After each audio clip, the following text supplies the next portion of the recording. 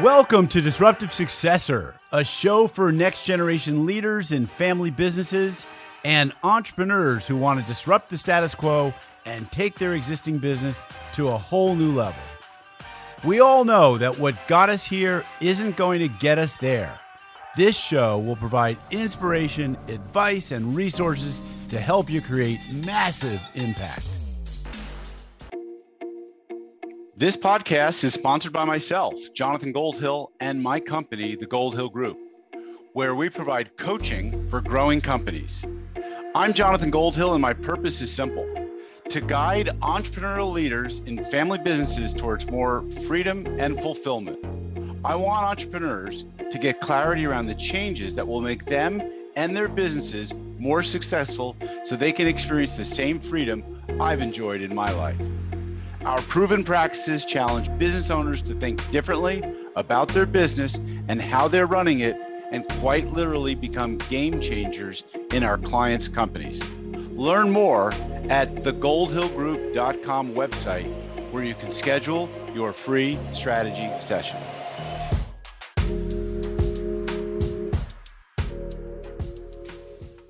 Hi, Jonathan Goldhill here, and welcome back to another episode of the Disruptive Successor Show. And today I have a guest that I've known since about 2005. His name is John Jantsch, and he started out as a marketing consultant, became a speaker, and became an author. He's now written over 7 books. The book that I came to know John through was called Duct Tape Marketing. After John wrote that book, I think a few years later, I became a duct tape marketing consultant. Since then, John has written books like The Referral Engine, The Self-Reliant Entrepreneur, and his latest book is The Ultimate Marketing Engine. So today we're going to talk to John about, we'll talk a little bit about his duct tape marketing methodology. We'll talk about what's new in the Ultimate Marketing Engine and how entrepreneurs need to think about their business as marketers. But just a little street cred, John, on you first. So you've actually counted how many blog posts you've written: 4,376 blog posts. John, how many tweets have you put out in the last 20 years?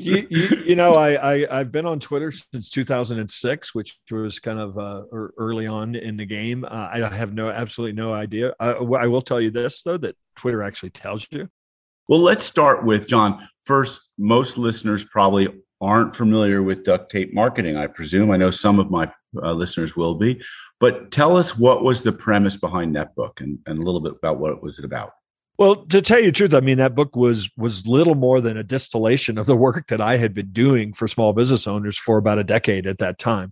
And at some point, I started my marketing consulting practice like a lot of people, no real plan, just knew I could hustle work. Got some big clients, some little clients, big projects, little projects.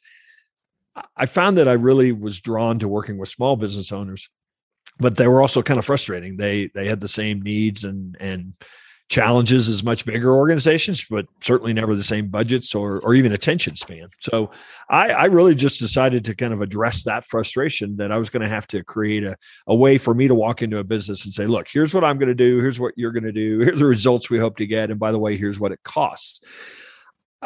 I quickly found out, in trying to address my frustration, I tapped into what is still today one of the greatest frustrations with most small businesses. It's hard to buy marketing services as a small business, and it's just gotten harder because there's so many more pieces of the puzzle and so many people selling one piece of the puzzle. So the fact that somebody was going to install a marketing system and they knew they were going to know what it cost, I think it was music to their ears. So I built my practice doing that and started to write about it.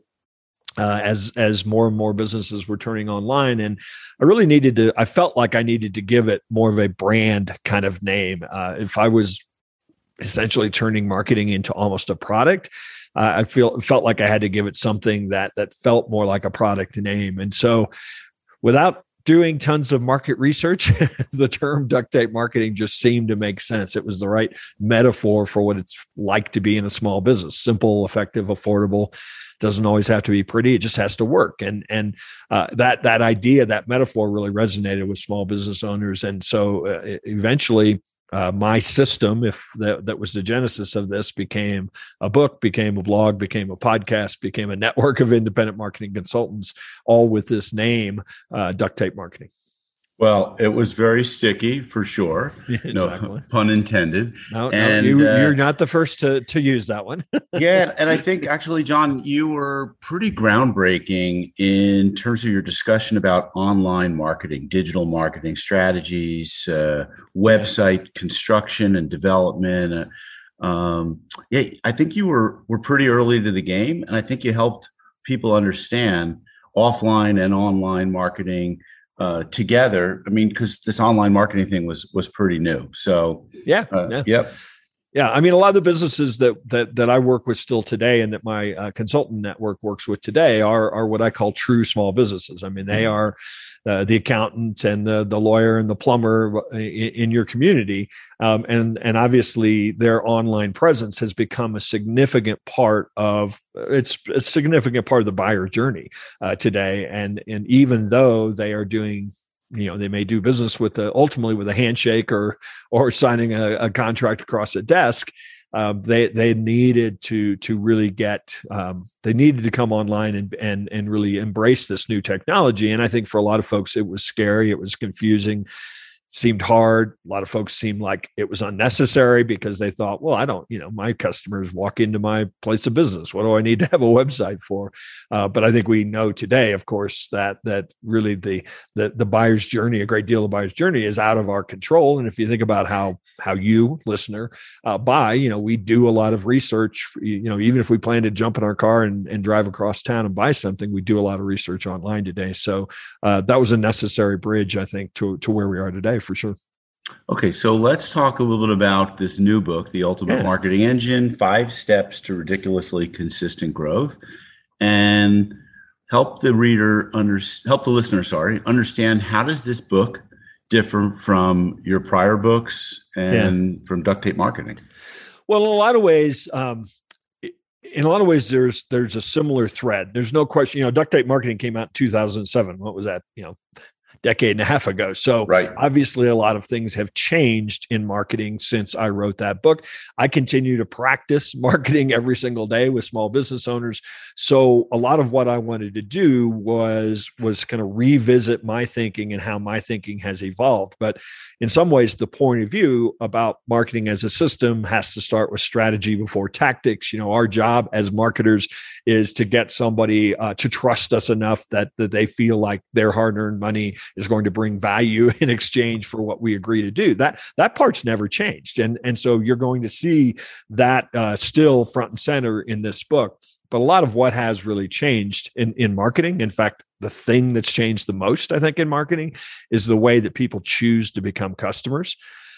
We have so many options now that really the buyer's journey or the customer journey is really in some aspects of it are almost out of our control as marketers today. And so the old idea of creating a funnel and driving demand, I think is outdated, completely outdated. And I introduce something that I've been talking about for a long time, but I go very deep into something I call the marketing hourglass, which is, to me, is more about organizing behavior that people want to participate in, rather than this idea of just creating demand. The hourglass, if you want me to go pretty deep into it, it borrows, if you think about an hourglass shape, it borrows from the funnel, the idea that we do have to get some percentage of the market out there to know who we are, and then want to kind of consider, gosh, is this somebody who can help me? But so many people, the funnel stops when somebody says yes. And what I've done for years and really go into depth in this book on is that, yes, the funnel part has to exist, but then let's flip the funnel over and realize that the real opportunity for long-term consistent growth comes from creating a better customer experience. We want to think in terms of growing with our customers rather than simply going out there and finding more people to go through a transaction. I understand that concept pretty well. And so let me just summarize for our listeners that the marketing hourglass stages, they are to know, like, trust, and try. And that's the upfront part. And then I guess the bottom of the hourglass, if I get this right, is buy, repeat, and refer. Do I have that correct? Yeah. I mean, that's definitely it. And so our job, if you want to really simplify it, is to help guide people logically through those stages. And if you look at those names, they really, to me, they represent behaviors more so than consideration and awareness. And, the things that, most people's journey, most marketers' journey is about what we want them to do. Right. And the idea behind the marketing hourglass is that it really helps guide them on what they want to do. Right. So you talk in the book about customers as members. Yeah. And now I always I don't use the term customers, at least in my business as a coach. They're always clients. And they are, I guess, members in that there's a recurring revenue stream there. So it's a sort of a subscription model, but that's not really what you're talking about when you're talking about members. Aren't you really just saying that members are clients? There's someone we have a very close, engaged relationship with. They're not just a transaction, they're a relationship. Yeah. So a couple of things to unpack there. I use the words client and customer interchangeably. Okay. To me, they're the same thing. It's semantics within a business industry. A professional services business generally refers to their customers as clients, whereas a remodeling contractor or a plumber might talk about customers. I see that as just semantics based on the industry. So I use that word interchangeably. Okay. And the only distinction here is, like, when I read a book by Jay Abraham, whom I'm sure you know, because he's a great, brilliant marketer, he talked about the customer versus the client, and the distinction being that the client is someone you have a more caring, more engaged relationship with. So, so tell us a little bit about your concept of a member. Yeah. So I'm applying that to either one. And I'm saying, regardless of the industry you're in, it's a point of view about how you come to think about your customers. So I am not, as you mentioned, talking about a membership model. I mean, those are a subscription model. I mean, those are great business models. But what I'm really using this word is to imply, as you said, it's really more how we think about our relationship with the customer. And that I talk about this idea of our job as marketers is to take a customer from where they are today to where they want to be. That it's more about rather than transactions, it's more about what's the transformation that we could cause. And it's really, first and foremost, we have to consider this. Most businesses come to or most individuals, most customers come to businesses in a certain stage of their journey, a certain stage of their life, or their business is at a certain point. And those stages typically have characteristics. I know when a lot of folks approach us, they typically are in a certain position in their business, and we have to actually figure out, the foundational elements of their marketing. So we know, though, that if we want to retain that client for years, perhaps, then we're obviously going to have to not just fix things. We're going to have to then say, what's next and what's next and what's next. And so I introduced in this book something I call the customer success track. Excuse me. And it's really just a way of looking at, okay, what stage are our current customers in? What are their characteristics? How do we recognize they're in that stage? What are the challenges we know they're facing in that stage? And here's the real money, or the real payoff. What milestones do we need to accomplish in order to move them to the next stage? And so if we are able to map that out, as I do in this book for marketing completely, if we're able to map that out, then we can show somebody that our relationship is about, getting what you need now, but also getting you to where you ultimately want to go. And I think that focus is something that, as I said, I map it out completely for marketing. So if you buy this book, you're going to know exactly the stages of how to mature your marketing.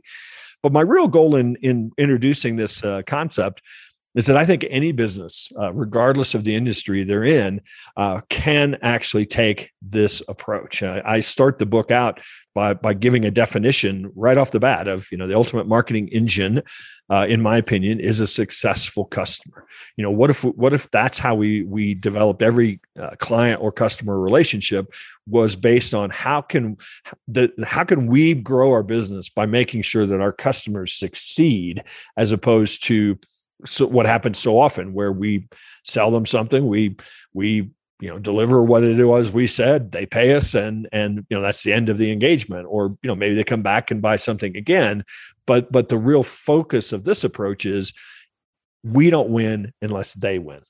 Well, John, I think what you write about really resonates with me personally, or with any business consultant, coach, marketing consultant.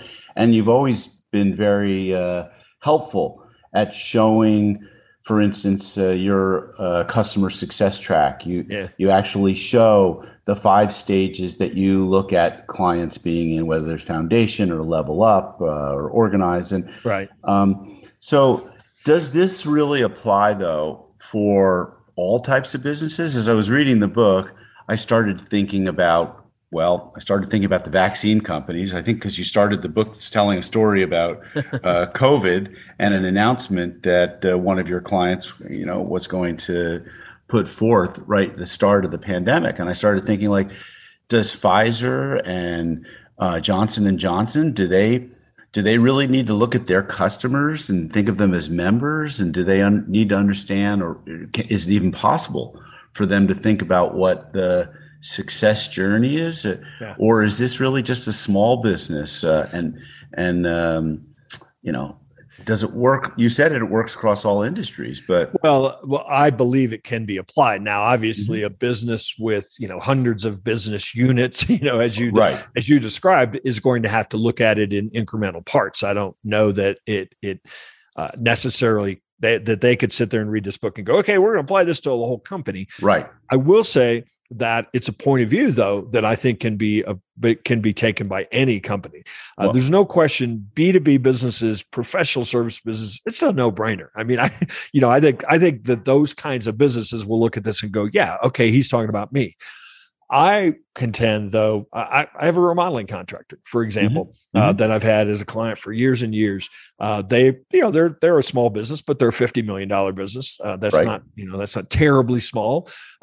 They can and have been applying this approach as a way to think about the relationship they have with their customers. So it's not. In marketing business, it's very easy to see. Yes, your marketing matures, but I think you can have these stages with any customer, because it really comes down to just looking at.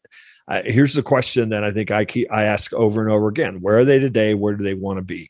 And what happens with that question, continually applying that question, is we may just be serving where they are today. And so what it does is it opens up the at least conversation about what else should we be doing? What else could we be doing, to grow with our customers? And by the way, this is something that, one of the key points of this book is I really also ask you to narrow your focus to the top 20% of your ideal customers. So I want to dive into this. Go ahead. All I was going to say is right off the bat, when I talk about the ultimate marketing engine being a successful customer, I also come out immediately and say, but you can't make every customer successful. So this is something that you are going to apply to a very specific aspect or a very specific percentage of your ideal customer. So that's a big part of the work. It's not just simply showing up one day and saying this customer success track of appeal is going to be something we're going to apply to anybody that shows up on our doorstep. No, it is a very specific approach that you're going to take with only your ideal customers, because I believe that's where the opportunity for consistent growth lies. Well, okay, that's really helpful, and I want to clarify that for our listeners. I know of the remodeling contractor that you're talking about because they were a case study when I joined Duct Tape Marketing in 2005 or maybe 6. They've 10x their business, if my numbers, if I recall correctly. And so when they were a $5 million contractor, certain size jobs made sense that probably don't make sense today as a $50 million remodeling contractor, potentially. Yeah, and it's not just the job; it's also the client. Understood. Yeah. And so, and in my business, I mean, I found that I probably work with what you would call leveling up stage businesses. And for me, I typically think of them either in terms of revenues or employees. So they're typically $2 to $10 million in revenue, and they want to 2 to 10x their business. Yeah. And why do I pick that market? I mean, I did a lot of work on my ideal client profile. I wrote a book that speaks to that ideal client profile, which is that next gen leader in a family business. And I thought to myself, this is the client that I can help the best. They stay with me for a handful of years. I grow with them through these different cycles. They don't start at $20 million and scale up to 100, because the bulk of my work and my experience base is with the 2 to 10 million, and that's where I serve them best. So, and so I think of the the design build contractor that you have, that as they've scaled up, they serve certain stage businesses the best, and they know that ideal client profile, and that's who they target. Is my thinking right or wrong? And I want to emphasize something you said, because I think it's one of the most important distinctions that people miss. A lot of times when I start talking about this idea of narrowing your focus to the top 20% of your ideal customers, people immediately jump to revenue or opportunity. And you expressed what I think is one of the key missing points. Yes, there are must-have elements, there are nice-to-have elements, there are ideal elements of an ideal client. I mean, them being profitable, them being somebody who, like in your particular case, you're going to ask people to do things. You're going to ask them to be accountable. You're going to ask them to go through a systematic approach. So obviously people that'll do that are going to have a better experience. They're probably going to refer you. They're going to be a profitable engagement. But the thing that a lot of people leave out of this equation of trying to figure out and understand their ideal client is, who can you actually deliver the most value to? And I'll add another little layer on that, the fastest. Now that doesn't always apply, but if you actually give some thought to that, you start eliminating businesses because just because they showed up and said, yeah, I'm willing to pay you, but that they're not the right fit for you, or that you really don't have the background or experience, or you're just not set up to serve a business that or an individual that is that whatever they are, then I think that's a great learning, because where you're going to grow your business consistently is to stay in really your value zone of delivery, because that's where you're going to have profitable engagements. That's where they're going to get results. And so consequently, that's where they're going to become evangelists, and you're going to retain them. They're going to become evangelists for your business. And that's probably one of the biggest secrets to this idea of making your customers successful. The ones you can make successful are probably the ones that you are set up, or they are the right fit for where you deliver value. Gotcha. John, are you familiar with the book by Bob Bloom, The Inside Advantage? I don't think I am. That's a book that I would encourage you to take a look at. And he's recently passed. He was the thinking person behind the founding of Southwest and Juicy Juice and a number of other significant brands. And he presents the strategy that unlocks hidden growth in your business. And I think that there's an incredible alignment around what you're talking about and what he's talking about. But let's get back to your book.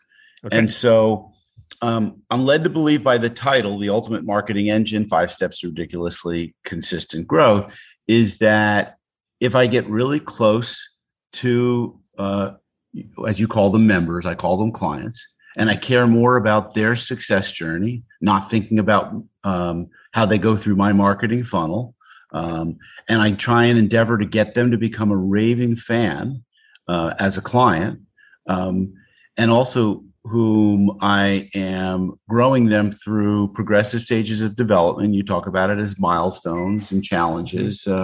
Is that going to result in more revenues for my company through that client, or is it really also about getting other clients from them?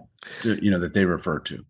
So it's really both. Yeah, it's really both, Jonathan. I mean, when you get really good at understanding who this narrowly defined ideal customer is, you start messaging around that, you start teaching around that, and you are necessarily going to start attracting more of the same. Right. But I also have found over the years that some percentage, once we identify somebody's top 20%, some percentage of them would actually do 10 times as much business with you if you discovered how. And some smaller percentage of them might do 100 times more business with you if you discovered a way to serve them in their growing needs. And so that's really the idea behind this, is to say, okay, if I carve out this niche of this top 20%, then I start looking at, so for example, your business that you're working with, if some percentage of them would actually pay you for years to help them grow, pay you to maybe help them exit. And I know that, some of that's sort of the natural evolution of the work that you do. But I think if you started looking for opportunities for what else are they not getting? So, I don't know what that would be, but in your case, it might be that you would offer them marketing services as well. Again, but it wouldn't be for everybody. It would be those people that are paying you $1,000 a month that now want to figure out how to pay you $5,000 a month if you could actually help them, move to the next stage. Yeah, I agree. And so, I want to share a personal experience I had that I think aligns well with your message here. And that happened, this experience happened while I started, first I was working with a consultant, or a coach rather, who was helping me to define my ideal client profile. And I came up with 2 or 3 actually. And the first one was this next gen leader, what I then came to call a disruptive successor. The second though was typically the father, mother, founder of this family business. And then the third one was just an entrepreneur of a certain size company. But what happened during the process of then deciding to write a book was I started attracting this next gen leader. It was almost like I had spoken to the universe, and God had answered back and said, okay, we're going to send you people who are 25 to 40-year-olds who are in a family business doing typically like 2 to 10 million and want us 2 to 10x the business. And let's see how you handle it, Jonathan. And so I thought it was really interesting. And then, I came out with this podcast to expand the brand, and I'm looking at doing mastermind groups to expand the brand. I think that what you're speaking to about targeting your ideal client profile, and it doesn't mean saying no to everyone else, but it means like doubling down on that ideal customer member, that it has an exponential and has other positive benefits to your business, right? You start working with the people that you love to work with. 100%. And one of the things that is so hard for business owners is, we don't want to turn away anything. Somebody comes up at our door and says, I'm willing to pay you to do XYZ. And you're like, well, never done XYZ before, but how hard could it be? What we underestimate is the opportunity cost that's lost in you not focusing on that next gen leader, because that's really where it's clear that if you get seen as being able to serve that next gen leader better than anyone else ever dreamed of doing, it's game over. I mean, people are going to flock to you, and I don't go as far in the book of talking about the universe showed up and said this, but I totally 100% believe that that idea that if you start putting stuff out there in the world and say, this is what I do, then the opportunities are going to start showing up, and by narrowing your focus to serve that market, then you're going to get better at doing it, and you're going to be known as the go-to person for it. All right. So I think what I like also really about your book a lot, and I think the best business books today are written as reference manuals. Your book not only is something you can reference, and by the way, I gave out more than a case of your duct tape marketing book. I can see giving out a case of this book as well, because it's got so many actionable tools in it. And at the end of each chapter, it's got, go and follow these action items, same like my book. But yeah. I also want to give a little plug that you have a free course that you're offering. If someone goes to ultimatemarketingengine.com/course, they can buy a copy of the book and get a $99 course that walks them through the 5 steps.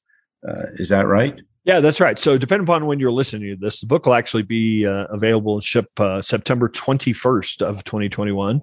But as you mentioned, you can pre-order the book now, or whenever you get a copy of the book, there is a companion video course of 6 lessons and some of the resources that you referenced. But when you do receive your copy of the book, you'll actually unlock the vault of resources. I think there's close to 100 that we've created because we use these tools every single day. So we're constantly creating checklists and tools and templates that'll help you accomplish some of the action steps that I assign at the end of every chapter. So yeah, this is essentially a strategy book with a workshop built into it. Yep, totally.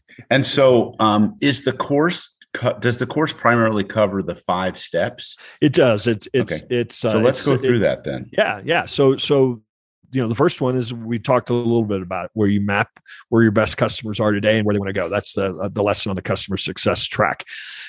In some ways, that could be step number 3, but that's probably the big sort of innovation for the book. So I wanted to lead with that, but with the realization that you've got to then uncover the real problem you solve for your ideal customer, because that's going to become your messaging.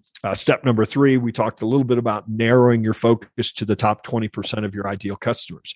So once you get that narrow focus, you uncover the real problem that you serve as your really promise to that ideal customer, and you've built this customer success track. Now we're on step 4. Now it's going to make sense for you to completely redo your website, your content. You'll have a customer journey mapped out that will allow you to be very focused on me, using all of your content really as the voice of your strategy, not as another tactic. So you'll be very focused on guiding people through the customer journey, and it'll actually help you decide what not to do. I mean, you might not need to be on TikTok and Instagram and all the other new channels that are out there, once you've done this work, because you're now very focused on your priorities. And then the last step is probably all about referrals more than anything else, but it's then your ability to start scaling, look for ways to actually scale with your existing customers or with their entire ecosystem. And so that's why I call this the subtitle is ridiculously consistent growth, because if you get these steps down, you're going to be creating a focus on a customer that is going to be thrilled. You're going to be creating a better customer experience, and you're going to then take that experience that you're having with your existing customers and your existing strategic partners to really become your lead engine after that. The people that follow this to a T, or even 50% of what goes on in this book, will never have to look for new business again. And how hard is it to implement this methodology, John? Well, it's not hard. It's going to take, in some cases, you might have to change your thinking about what marketing is, or about what your relationship with your clients need to be. So that in some ways, changing mindset can be the hardest of all things to get done.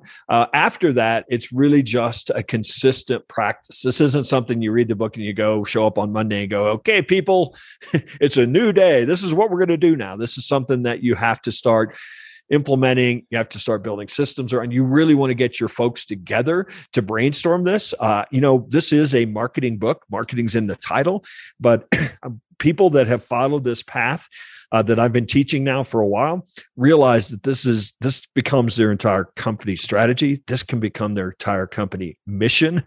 The customer success track can actually be very informative in terms of culture for a business. It certainly helps with training. It helps with hiring. It helps with sales messaging.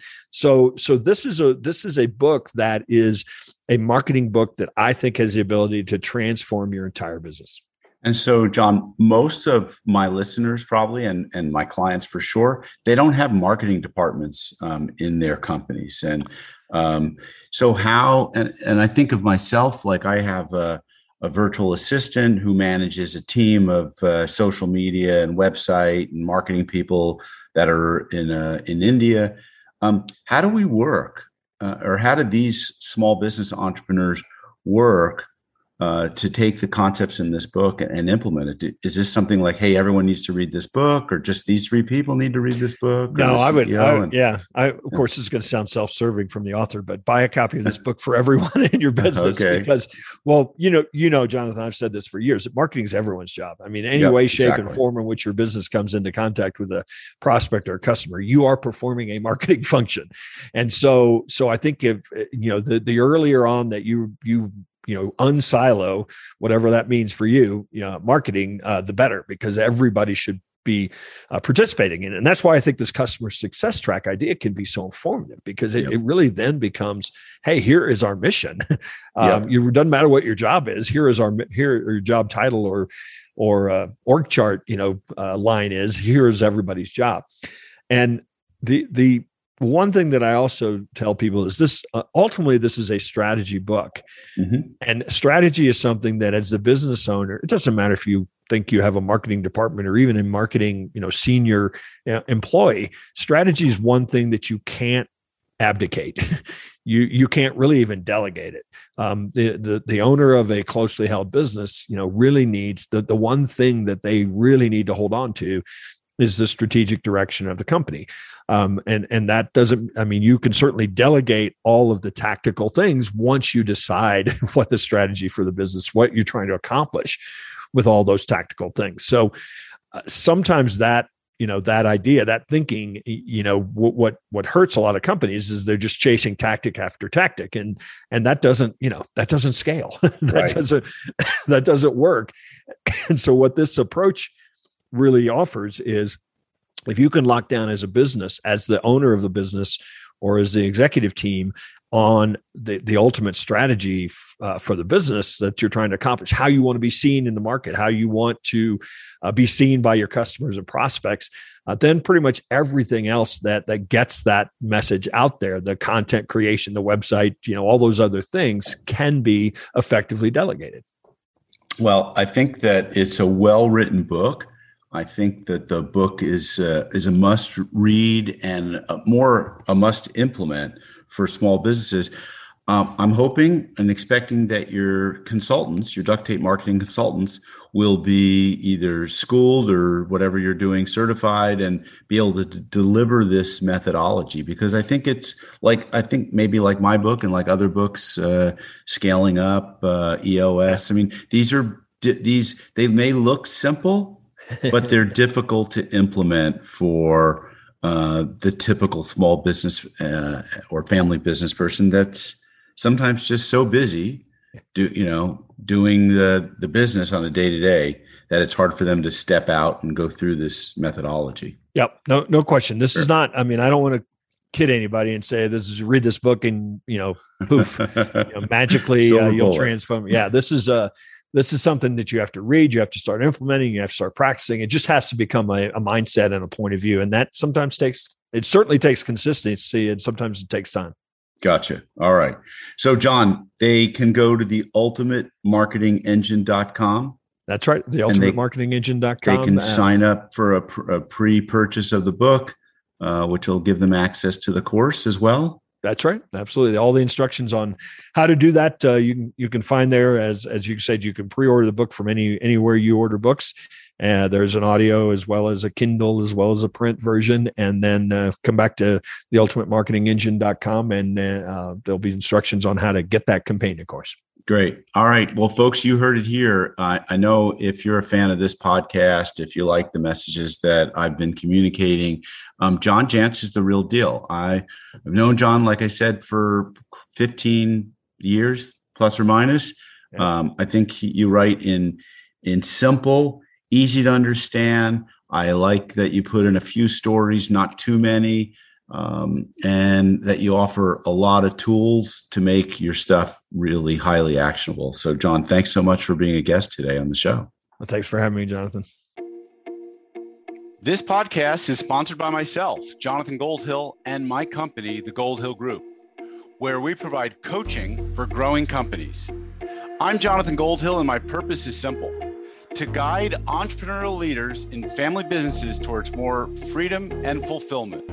I want entrepreneurs to get clarity around the changes that will make them and their businesses more successful so they can experience the same freedom I've enjoyed in my life.